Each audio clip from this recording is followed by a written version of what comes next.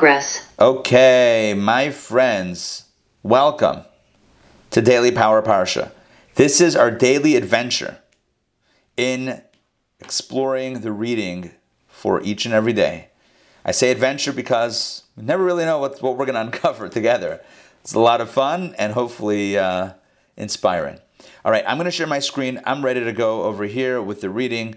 Reading number 4 for Wednesday, aka Camel Day. And Wednesday's reading will take us in a very interesting direction. Today's reading is, so the narrative, of course, is the 10 plagues intensifying and leading up to the breaking point for Pharaoh and the Egyptians and the Exodus. Well, we haven't reached that breaking point yet, but we're right there. We're right before plague number 10. And in this reading, so we read before, yesterday, we read before how God informs Moses about the upcoming 10th plague. And here Moses informs the Egyptians. Here Moses informs the Egyptians. One second, let me just double check something at the end of reading 3.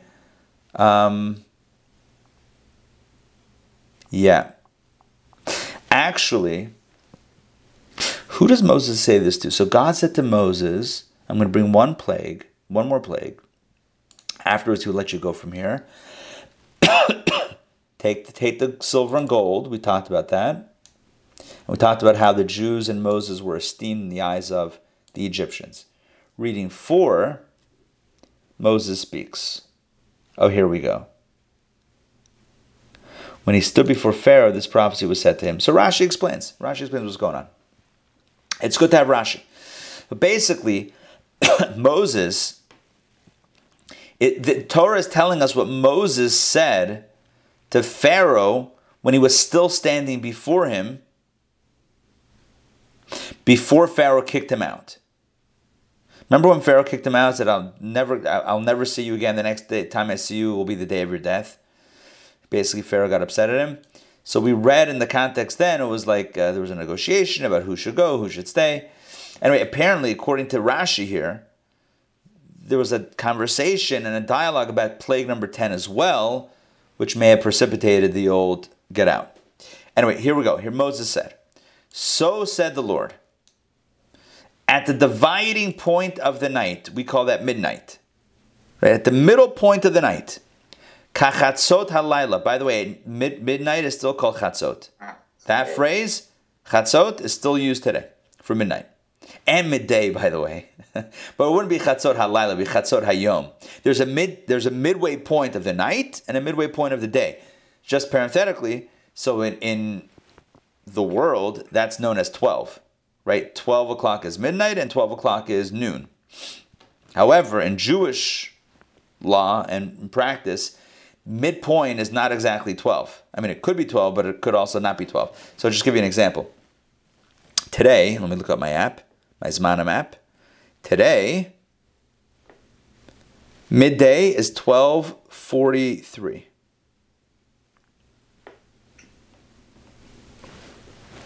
Yeah, that's midday. Midday is 12:43, and midnight is 12:43 p.m., and midnight is 12:43 a.m. There you go. Why is it different? Why not 12? Why 12:43? It's complicated. It has to do with how many hours of daylight there are, and then they're divided into 12 units. It's complicated. The point is that at the exact dividing point of the night is when God told Moses to tell Pharaoh, that's when plague number 10 is going to hit. Not like exactly midnight. So God says, I will go out into the midst of Egypt. This is Moses informing what God said. And every firstborn, here's the warning, every firstborn in the land of Egypt will die. From the firstborn of Pharaoh, who sits on his throne, to the firstborn of the slave woman who is behind the millstones, and every firstborn animal. What Moses tells Pharaoh is that this plague is going to hit on every level, in every segment of Egypt and Egyptian society. It's going to hit you, Pharaoh. It's going to hit your family. It's going to hit the slaves, the maidservants of Egypt. It's going to hit all the animals. It's going to hit everywhere. Verse 6, and there will be a great cry throughout the entire land of Egypt, such as there never has been, and such as there shall never be again. There will be such panic, outcry, grief, loss, devastation, whatever it is, and all of the above. It will be so great, unprecedented, unrepeatable in history. That's how severe this plague is going to be. But to all the children of Israel, not one dog will wet its tongue against either man or beast. You know what that means?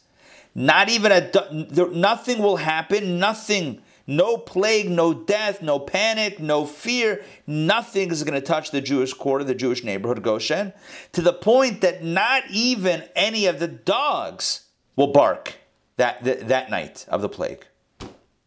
You know, dogs, when this is coming from a non-dog owner, so consider me an expert.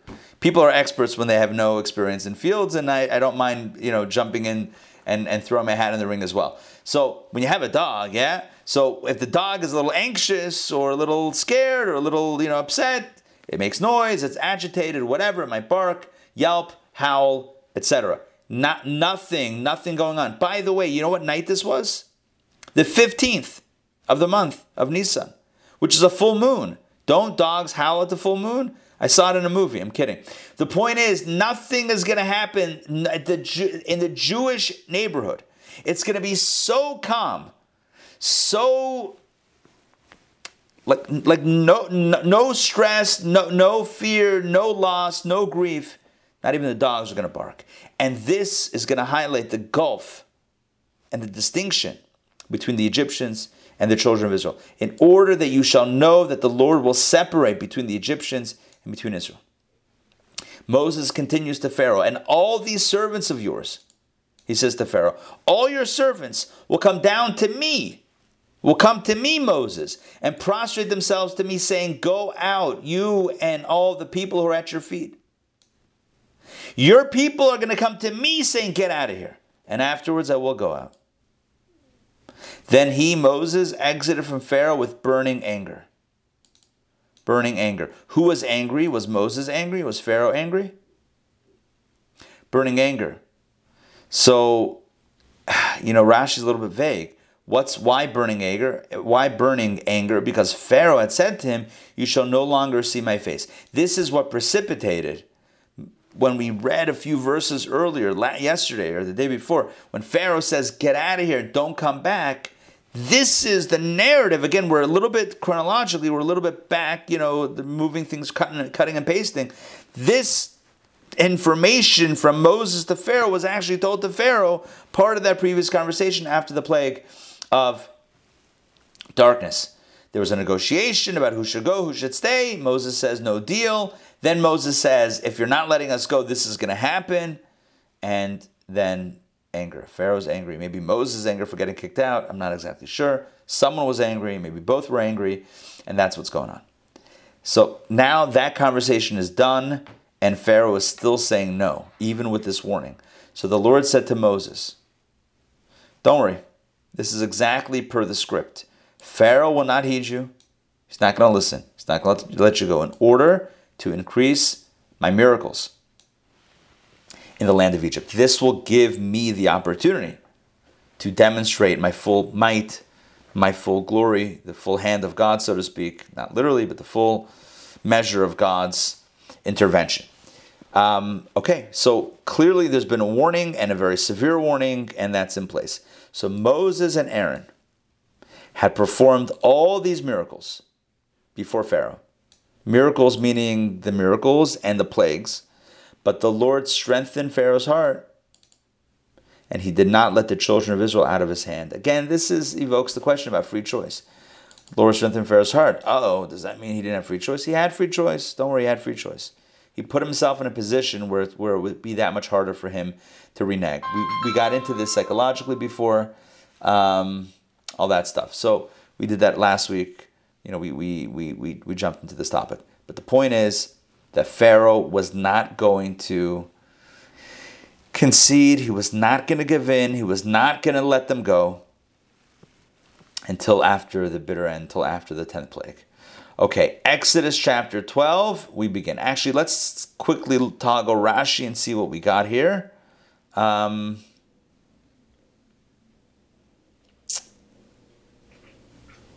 interesting. I want to go back for a second.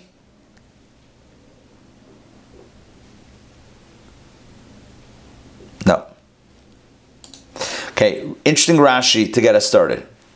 Okay, Rashi says that Moses told Pharaoh around midnight. Kachatzot halayla, the chaf, the letter kaf, as a what's the word I'm looking for? The grammatical term is escaping me.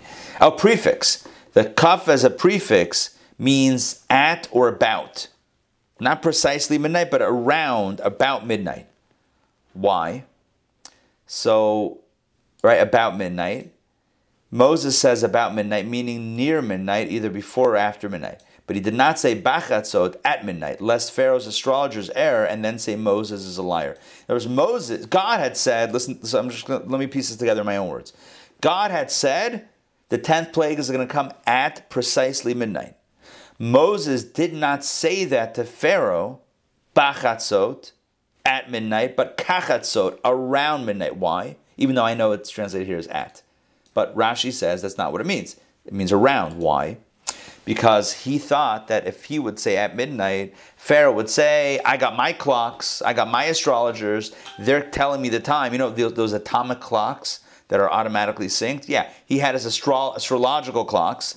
They might be a second off. I'll be like, aha, Moses, you were wrong. It wasn't at midnight. So to account for user error, so he used the softer term around midnight, just so that Pharaoh shouldn't think that he got one up on God over here in any way. Even though God was going to do it at midnight, but if his clocks were wrong, so just to prepare for that eventuality, or not eventuality, to stave off that concern, he said around. But the Holy One, blessed be He, who knows His times and His seconds, says bachatzot at midnight, which means precisely that. That's from the Talmud Brachot 3b.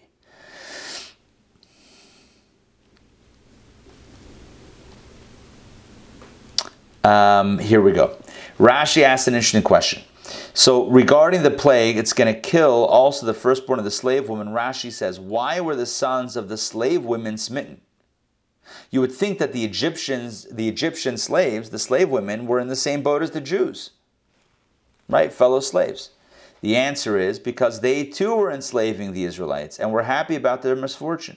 The Medrash says that even the slave women of Egypt participated in the subjugation of the Israelites. So if we had a rank society, as the Egyptians did, it was Pharaoh, obviously, the free Egyptians, the non-free Egyptians, but the Israelites, the Jews, were underneath all of those. So even the slave women, who themselves were slaves, subjugated the Jews. I hope that makes sense. Every firstborn animal, why were the animals punished? Because the Egyptians worshipped it. They worshipped the animals. And when God punishes any nation, He punishes its deity. Its deity, in this case, included the animals. The animals were punished. Again, Rashi kind of preempts or addresses questions that you and I might have on this. Why the slave women's firstborn? Why the animal firstborn? Okay, we have answers. All of it is coming from here, the Medrash. Okay, let's continue.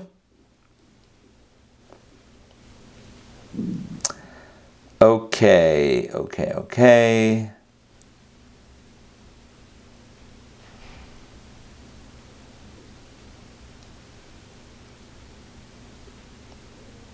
Okay, when God says to Moses, Pharaoh will not, FYI, Pharaoh's not going to listen. He's not going to heed you. Why? In order to increase my miracles in the land of Egypt. Miracles is plural. We only have one plague left. So what's the plural? You understand the question? God says, Pharaoh's not going to listen to you. So that will give me the opportunity to increase my miracles. What's miracles, plural? So one plague left. So Rashi explains, miracles denotes two, plural. So they are the plagues of the firstborn. Oh, I'm sorry, he says three.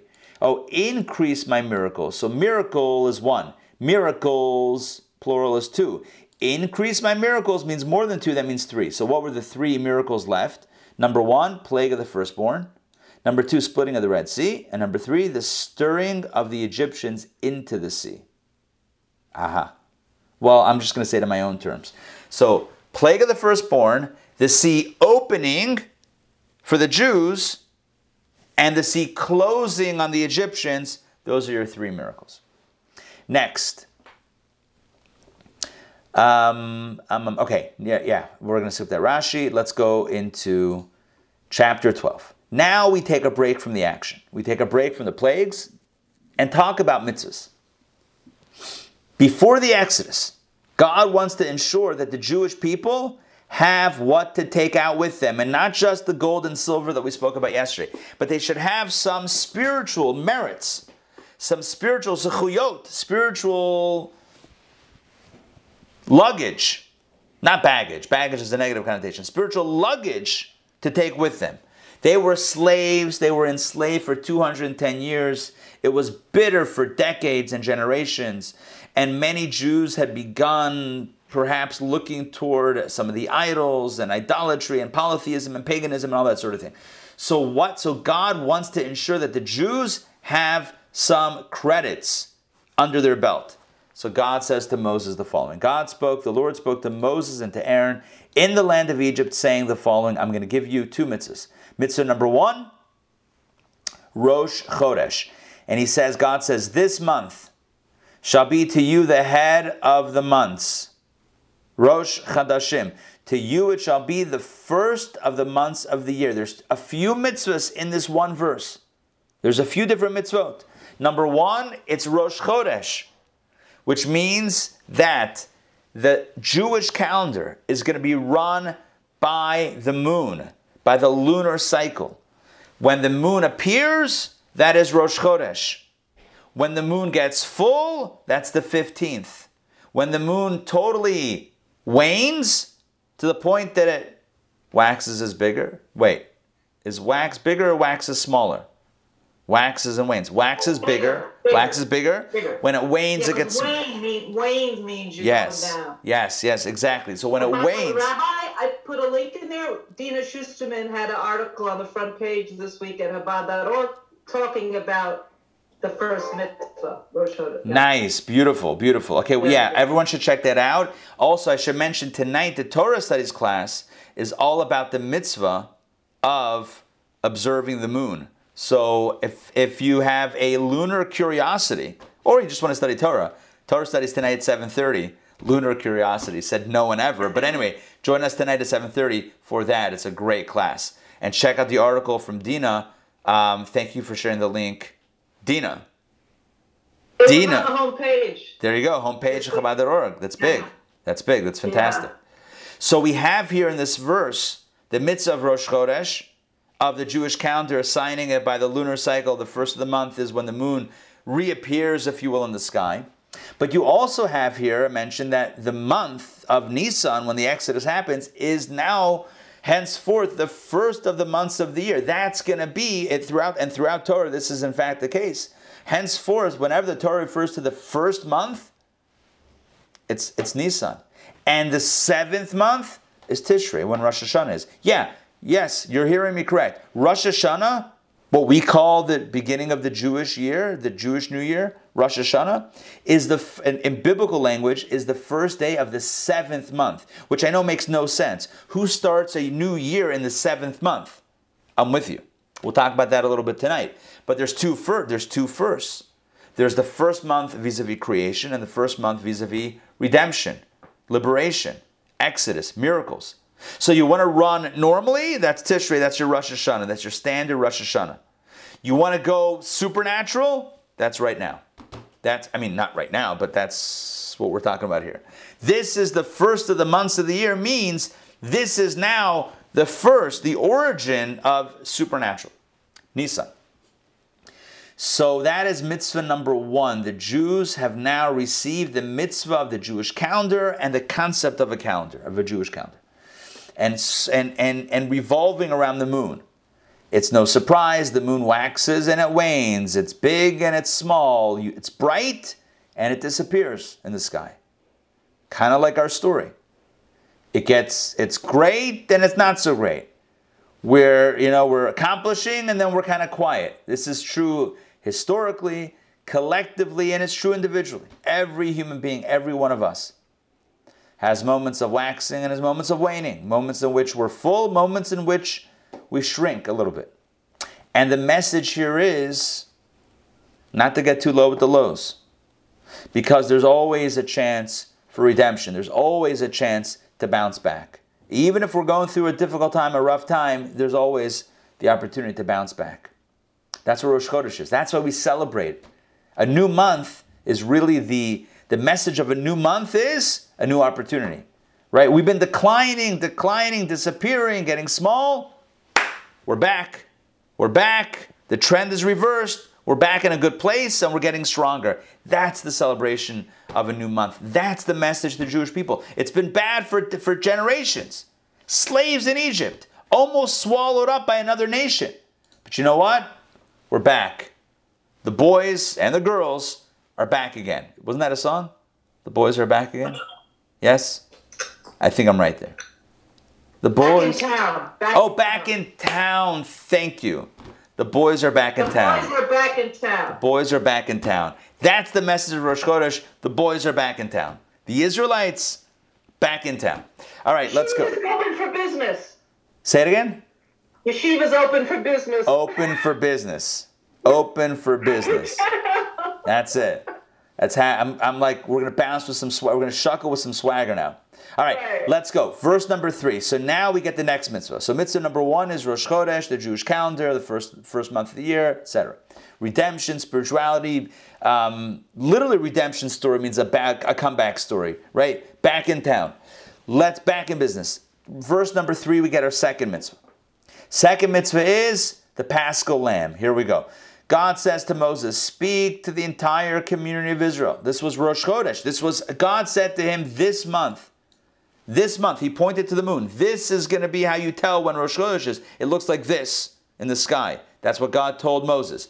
Now God continues the dialogue and tells Moses on Rosh Chodesh Nisan, in 10 days, this is what needs to happen. On the 10th of this month, Nisan, let each one take a lamb for each parental home. 1 lamb per household.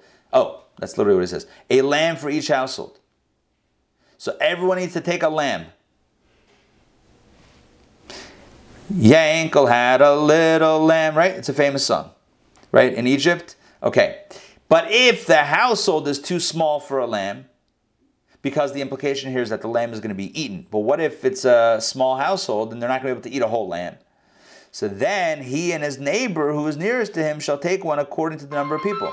In other words, join up with a buddy system. If your household will not be able to finish a lamb, then join up with a neighbor and split a lamb, right? Split the order, split the lamb. Each one according to one's ability to eat shall you be counted for the lamb. So just do some calculation. If the lamb has X number of ounces in the lamb, right, and each person eats X number of ounces or Y number of ounces, so figure out how many people you need to knock down a lamb. Done. You shall have, this is the first instance of shawarma in the Torah. Joking. You shall have a shawarma lamb? Maybe it is, maybe it's not. You shall have a perfect male lamb in its first year. That's the lamb that you should bring for this shindig that we're talking about. A perfect male lamb in its first year. You may take it either from the sheep or from the goats. So now we're getting into types of animals. So it could either be a male sheep or a male goat. All of that sounds like it would be considered the male lamb that we're looking at. And you shall keep it for inspection. Yeah, like you have to get car emissions, and you have to get your car inspected, home inspection, typical lamb inspection. So keep it for inspection, joking about that. Keep it for inspection until the 14th day of this month. So God is telling Moses on day 1 of the month of Nisan that on day 10, the Jews should all gather an animal and keep it in their homes, tied to their bedposts, by the way. They kept it in their home. For 4 days, from the 10th to the 14th. And then the entire congregation of the community of Israel shall slaughter it in the afternoon of the 14th. Now, understand this. The afternoon of the 14th, this animal, this lamb, the Paschal lamb, the Pesach lamb, the Passover lamb, is sacrificed, is brought as a sacrifice. The meat is then prepared and cooked and roasted. And when do you eat it? That night, which is Seder night. That's how they used to do it back in the day, times of the temple. But this was year one. This is no temple. This was back in Egypt. This was going to be a home edition. They were to sacrifice their own animals by their houses. I guess backyard, front yard, or whatever. Not in the house, probably. That sounds a little too messy. And then prepare it. We'll see soon how to do that. And then eat it that night. Let's continue reading details. And they shall take some of the blood of this lamb and put it on the two doorposts and on the lintel. So right, left, top. On the houses in which they will eat it. So paint the doorposts and the lintel red with the blood of the Paschal lamb. Specifically the houses in which it's going to be eaten. And on this night, the night after the 14th, which in the Jewish calendar would be the onset of the 15th, right? On this night, the 15th, they shall eat the flesh roasted over the fire. So it should be fire roast the lamb, and then they should eat some of it. And they should also eat unleavened cakes, which we know as matzahs. Literally it says matzahs, with bitter herbs, with the maror. They shall eat it. So yeah, the Seder, this is where it comes from. That was the first Seder. I mean, this is even before the Exodus. They were supposed to have, we would call this the last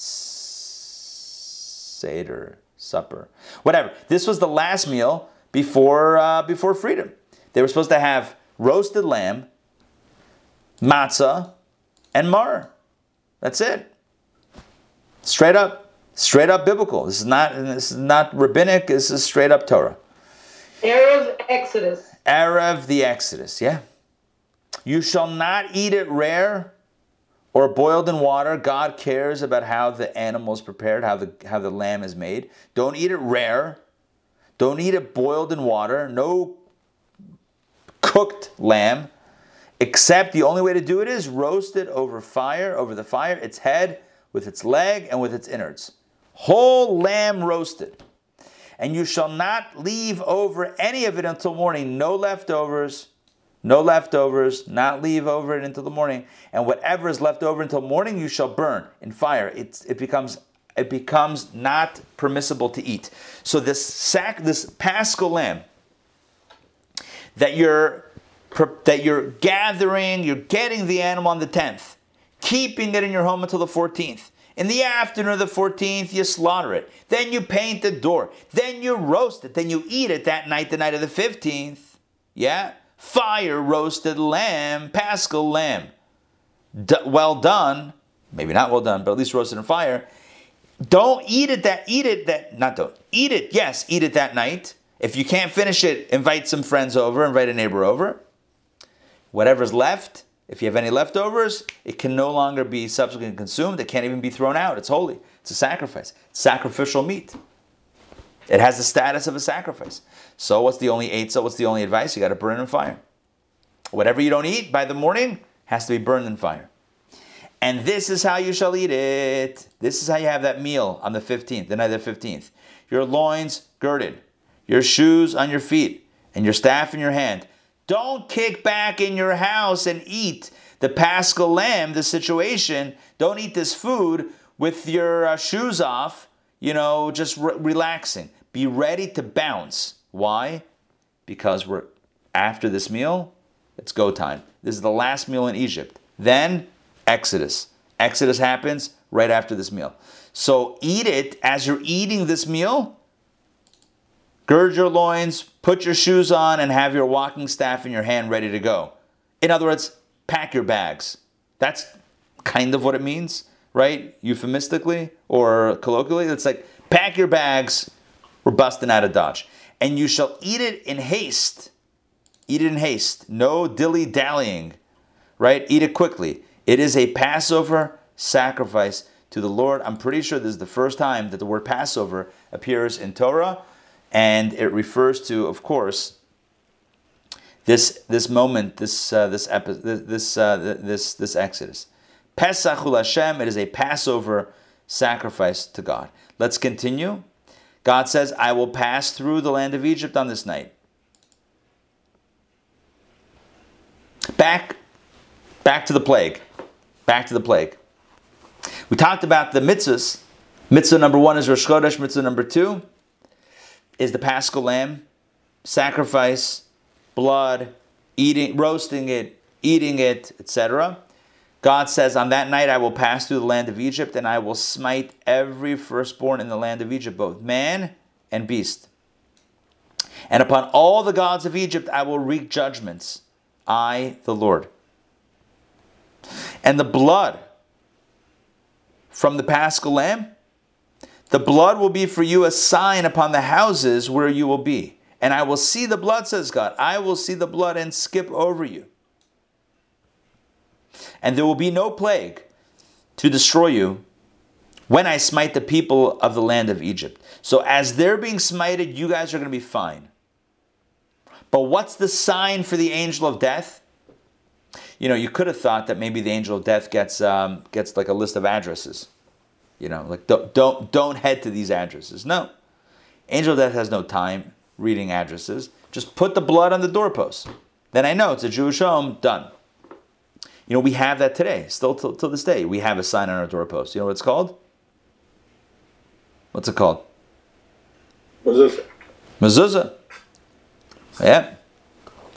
Okay, maybe it's not blood, but it's a mezuzah. It demarcates. This is a Jewish home. Herein lies a Jewish home. It's a very special thing. It's a very special thing to have mezuzah everywhere, but especially on the front door, because it announces with pride, this is it. Also, in case somebody needs to skip over a house or two, there's a good sign as well. All right, go elsewhere. Let's get back inside to our narrative. And this day, listen to this. This day, the day of the Exodus, shall be for you as a memorial. Memorial means as a commemoration, as an annual commemoration. And you shall celebrate it as a festival for the Lord. It's a holiday throughout your generations till this day. 3,333 years later, we are still celebrating this event. So throughout your generations, you shall celebrate it as an everlasting statute. God says, here's what you need to know about the upcoming Exodus. Number 1, Rosh Chodesh. Get your calendar ready. Number 2, get your lamb. Number 3, at the appointed time, sacrifice your lamb, prepare the food, eat it that night, don't leave it over till morning, paint your doorposts red. Number whatever we're up to, now number whatever step, is on that night, angel of death is going to be hovering everywhere. Next step, as said before, paint your doorposts and lintel red with the blood so that they'll be passed over. Last point, commemorate this day. This is going to be big. Commemorate this day as an everlasting statute of a holiday, and we call that Passover. For 7 days, how do we celebrate this holiday? For 7 days, you shall eat unleavened cakes. Unleavened cakes, matzah. I don't know why they don't just say matzah. Everyone knows what matzah is. Everyone in Publix, on Ponce, even a very sparing, very slender Jewish, kosher section will have matzah. It's going to have matzah. Everyone knows matzah. They're still going with unleavened cakes as if we don't know what matzah is. Anyway, for 7 days you shall eat matzah. But on the preceding day, in other words, before, this is talking about now the everlasting, how we commemorate Passover. This is not what they were supposed to do in Egypt. This is what we are to do every year on an annual basis as we're celebrating the anniversary of the Exodus. For 7 days you shall eat matzah, but on the preceding day you shall clear away all leaven from your houses. Already Erev Passover, Erev Pesach, we are not to have any leaven, any chametz. No chametz in the house. Clear away all leaven from your houses. For whoever eats leaven on the first day until the seventh day, that soul shall be cut off from Israel. That person, that soul, is being compromising their connection, their Jewish connection. because of how central the Passover experience and commemoration is to the Jewish identity. That's kind of what he's saying. So what's the point? The point is that it's a matzah only holiday, and 11 has to be gone already a day before the holiday starts, which is what our custom is. In fact, we burn whatever remaining chametz we have in our possession, we burn it on the morning of Erev Passover, so that it's done the day before. So if, for example, if the Seder is a Monday night Seder, so then what you would do is, Monday morning would be the burning of the chametz, getting rid of, clearing away, whether that means removing or burning all leaven from the house. Let's continue on the first day of Passover. There shall be a holy convocation. In other words, it's a holiday, which means, as we'll see soon, no work. It's a holy convocation. On the seventh day also you shall have a holy convocation, which means no work may be performed on them. But what is eaten by any soul, that alone may be performed for you. So the Torah God specifies that no work is to be done on the first and last days of Passover. In the middle days, you can work, but not the first, not the last. In the diaspora, i.e. outside of Israel, we have 2 first days and 2 last days. So it's 2 and 2, and those days are non-work days. The middle days are work days. I hope that's clear. So, and it's all this is from the Torah. First day is holy convocation. Last day, holy convocation. Holy convocation means no work may be performed. Except the only work that you're allowed to do on a Yom Tov is anything pertaining to eating. So you can cook food on Yom Tov, not on Shabbos, but on a holiday. On Passover, you can cook. There you go. That's what it means. No work may be performed except what is eaten by any soul. In other words, except for anything involving food, eating, food prep, etc. Now, take a look. Let's continue. And you shall watch over the unleavened cakes. Watch over the unleavened cakes. It means not just eat the matzah, but you should guard the matzah. Guard the matzah. You know what that means? Be very careful that your matzah doesn't become chametz, doesn't become leaven. This is why we have a phrase, a term called, and an item, a product called shmura matzah. You ever heard that expression, shmura matzah? Matzah is matzah. What's shmura matzah? Shmura matzah means expensive matzah. I'm kidding. Shmura matzah means guarded or watched matzah. Where does it come from? Ushmartem et hamatzot. Ushmartem, shmura. You should watch the matzahs. Now, what does that mean? You're watching the matzahs. It means, on the most extreme, on the highest level, it means literally. I'm going to stop sharing so I can see you all in full color. Full size. So what it means is that the wheat, listen to this, the wheat is watched in the field to make sure no water comes in contact with it. From the moment the wheat is cut, no water is to fall on that wheat. And then when it's transported, it's not just when it's made into flour, that you don't want it to be mixed into water and ferment for too long and blah, blah, blah. Even before it's made into flour. The wheat kernels themselves, no water is to touch the wheat. That's what shmura matzah really is. Shmura matzah means you guard the matzahs. What else are you guarding? What are you guarding? Guarding the box? No one eat it, I like this stuff. What are you guarding? Guard, and you shall watch over the matzahs. This is the source of shmura matzah, which is the best type. Now, shmura matzah will always be handmade. So here's a plug, an early Passover plug. In addition to whatever matzahs you might eat out of convenience or budgetary considerations, make sure to also have at least a box of the good stuff. When I say the good stuff, I mean, the gelty stuff, the shmura matzah. It's a little pricey, but it's worth it.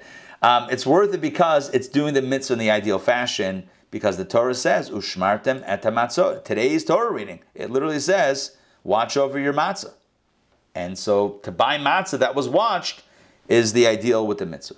Why watch over the unleavened cakes, and what's the deal? Why all of this? The reason is, for on this day, from this very day, I have taken your legions, right? Your soldiers, the army of Hashem. I've taken you guys out of the land of Egypt, and you shall observe this day throughout your generations. This is an everlasting holiday. We do it till today. I don't need to tell you this, right? We all know this.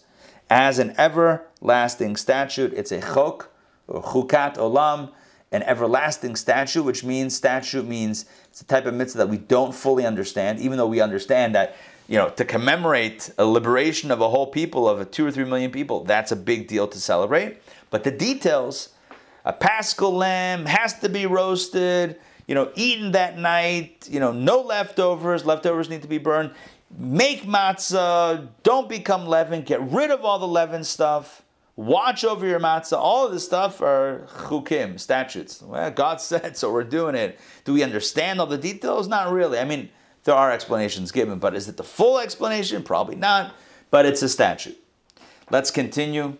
And this is the everlasting statute. And the Torah, details it right here. In the first month, which I told you is Nisan, on the 14th day of the month, in the evening.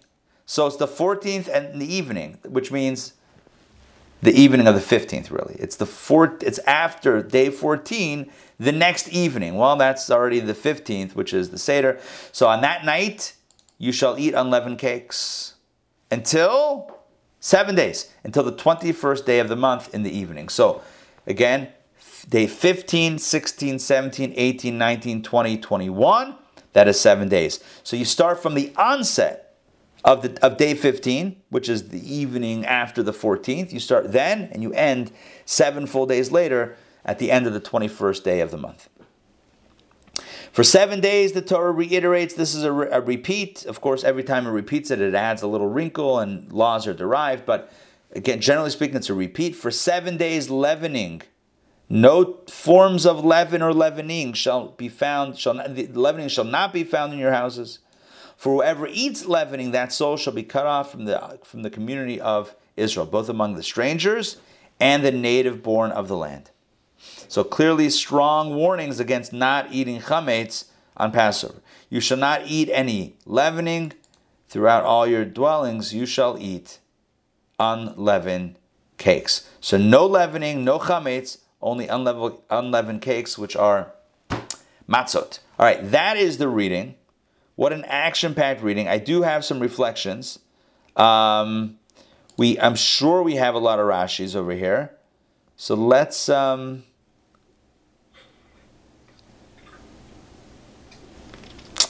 Okay, let's take a look at this. Give me a second. Yeah. When God says, this month shall be the head of the months, Rosh Chodesh, Rashi says, God showed him the moon in its renewal. God showed him what it looks like when it's not the end of the month, but the beginning of the next month. Like this is when it bounces back, this is what it's supposed to look like. God showed it to him. Nevertheless, all right, so that's the understanding that this is Rosh Chodesh. The simple meaning, Rashi says, is that this is the first of the month of the year. So Iyar is the second month, Sivan's the third month, etc. Now Moses found difficulty, next Rashi, Moses found difficulty determining the precise moment of the renewal of the moon, in what size it should appear before it is fit for sanctification. How big does the moon need to be to call it Rosh Chodesh? A tiny speck or a little bit of a crescent? So God showed Moses with his finger the moon. God pointed, not literally, but God pointed out the moon in the sky at that point and said to him, you must see a moon like this and sanctify the month. In other words, when they were having the shmuz, that was when it was the precise time of Rosh Chodesh. So God says, Moses, you're struggling with what it's supposed to look like. Just look up. Here you go. That's what it's supposed to look like. When it looks like this, that's Rosh Chodesh. So how did he show it to him? Rashi asks, didn't God speak to him only by day? Right? So rather it was just before sunset this chapter was said to him, and he showed him the moon when it became dark. So God spoke to him before sunset, because God only spoke to Moses during the day. Apparently, that's what it seems like. And pointed it out in whatever way at night.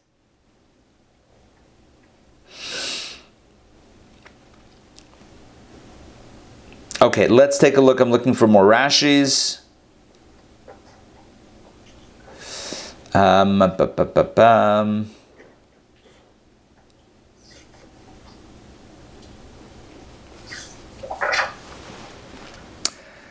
Okay.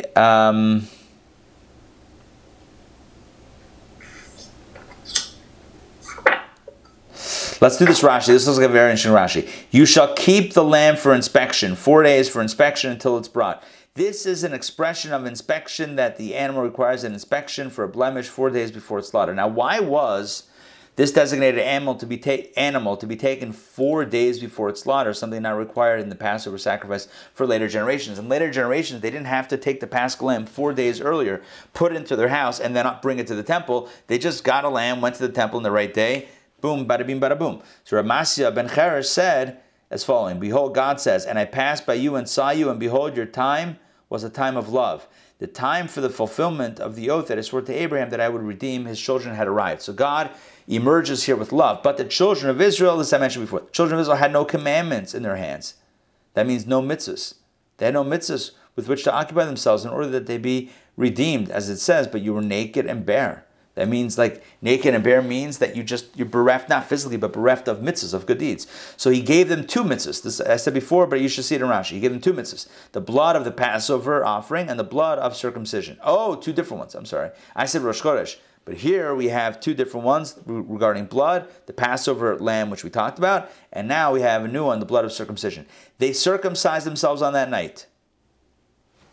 Who knew? There you go, right here. They circumcised themselves that night, the night of the Exodus, before they left. As it is said, downtrodden with your blood, and with the 2 types of blood, God states also, you too, with the blood of your covenant, I have freed your prisoners from a pit in which there was no water. Okay, so we're going to skip the rest. The point is that there was also Brit Milah, also circumcision, that took place then at that night.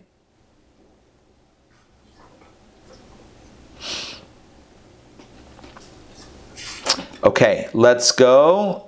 Let's do shall slaughter it. For generations, the Passover comes, they shall slaughter the animal. Now, do they all slaughter it? That was say. So the people should slaughter it. The people don't do the slaughtering, the priests do the slaughtering. Rather, from here we can deduce that a person's agent is like himself. How do you know the power of agency in Torah? Listen to this. How do we know the power of agency in Torah? That if you have a mitzvah, you can actually sometimes, not all mitzvahs, but some mitzvahs, you can actually be absolved. Well, your fulfillment can happen through someone else doing it for you. For example, have you ever heard Kiddush? And you say Amen and then you drink it, right? So somebody is kind of taking care of the Kiddush or Havdalah. Or there are other forms of this where Shluchei Shel Adam Kamaisei, a person's agent is like himself or herself in the sense that they can do it on your behalf and it's like you've done it. Not all, like eating the Paschal lamb. You have to eat it. But this, right, no one can eat for you. No one ever said, oh, I don't need lunch. Someone else ate for me. Said no, literally no one ever, right? So eating is a personal thing. There are certain things that are definitely you. But when it comes to slaughtering the sacrifice, someone does it on your behalf. Maybe you have an obligation to have it slaughtered, but not to do the actual slaughtering. By the way, interestingly enough, you should know another area of Jewish law where agency is acceptable is when it comes to marriage. Listen to this.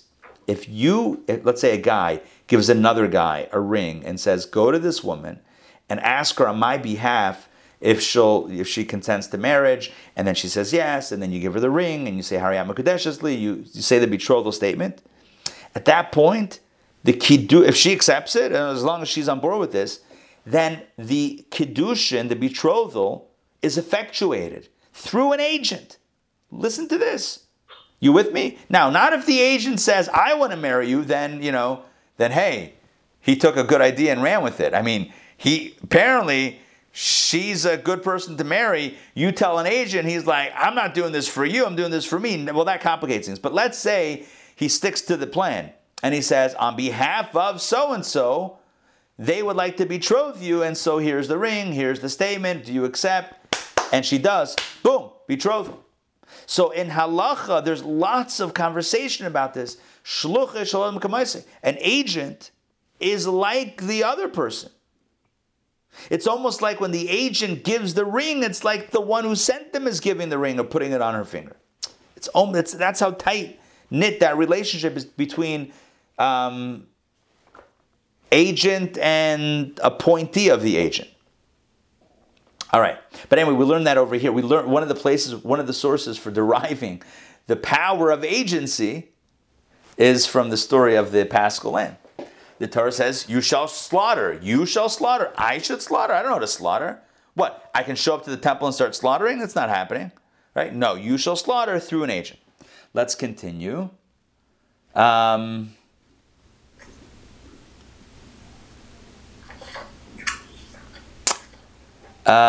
Take some of the blood. Rabbi, I have Yes. a question Yes. on Rashi 17. Rashi 17. Okay, that's further. Okay. Yeah. The unleavened cakes. Yes. So the first Rashi says, do not read the unleavened cakes, but instead consider the unleavened cakes means the commandments. Right. No, it's not to the exception of the simple meaning. This is a drash. This is like, like a deeper teaching, saying it's not only ushmartem es hamatzos, watch the matzah. It's ushmartem es hamitzvos. In the Hebrew, you can read it both ways. Ushmartem es.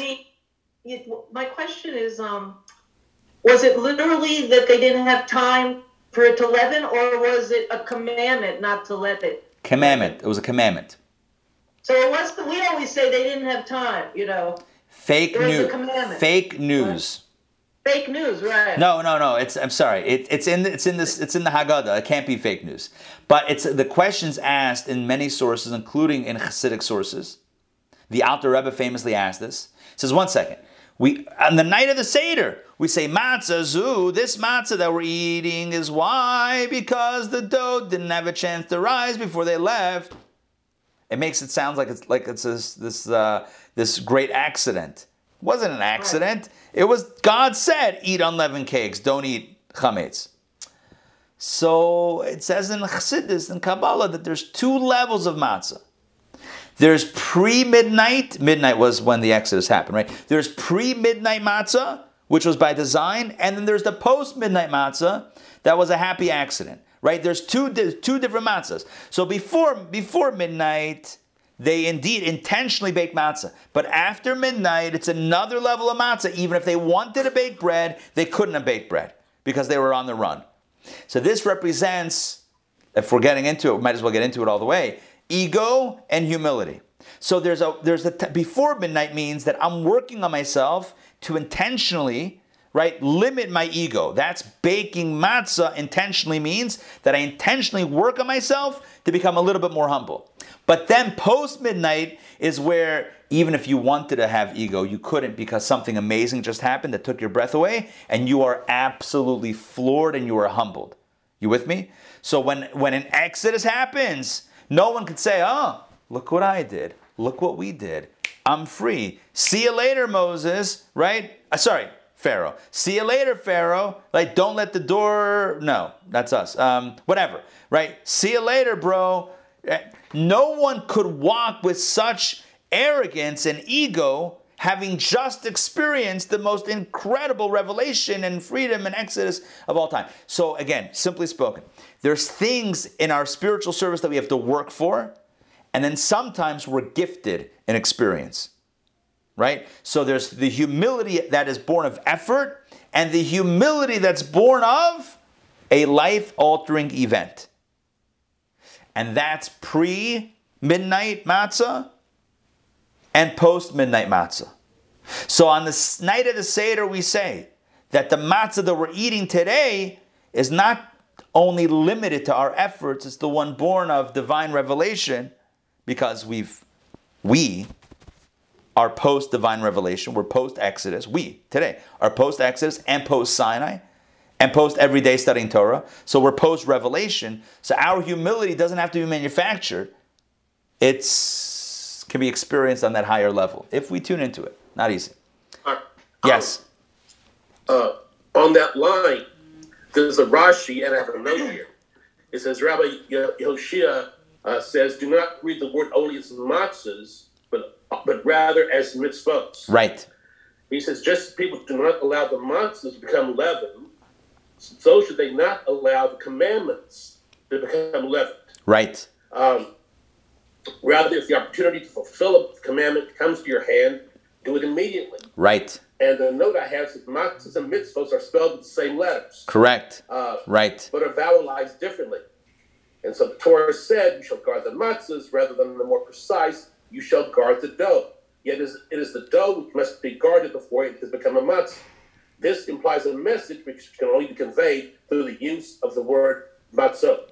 Namely, you shall guard the mitzvot. Exactly. No, he's interchanging matzot, yeah. Yeah, matzahs and mitzvahs, exactly. Yeah. That's it's powerful. Leket Bahir. What is that?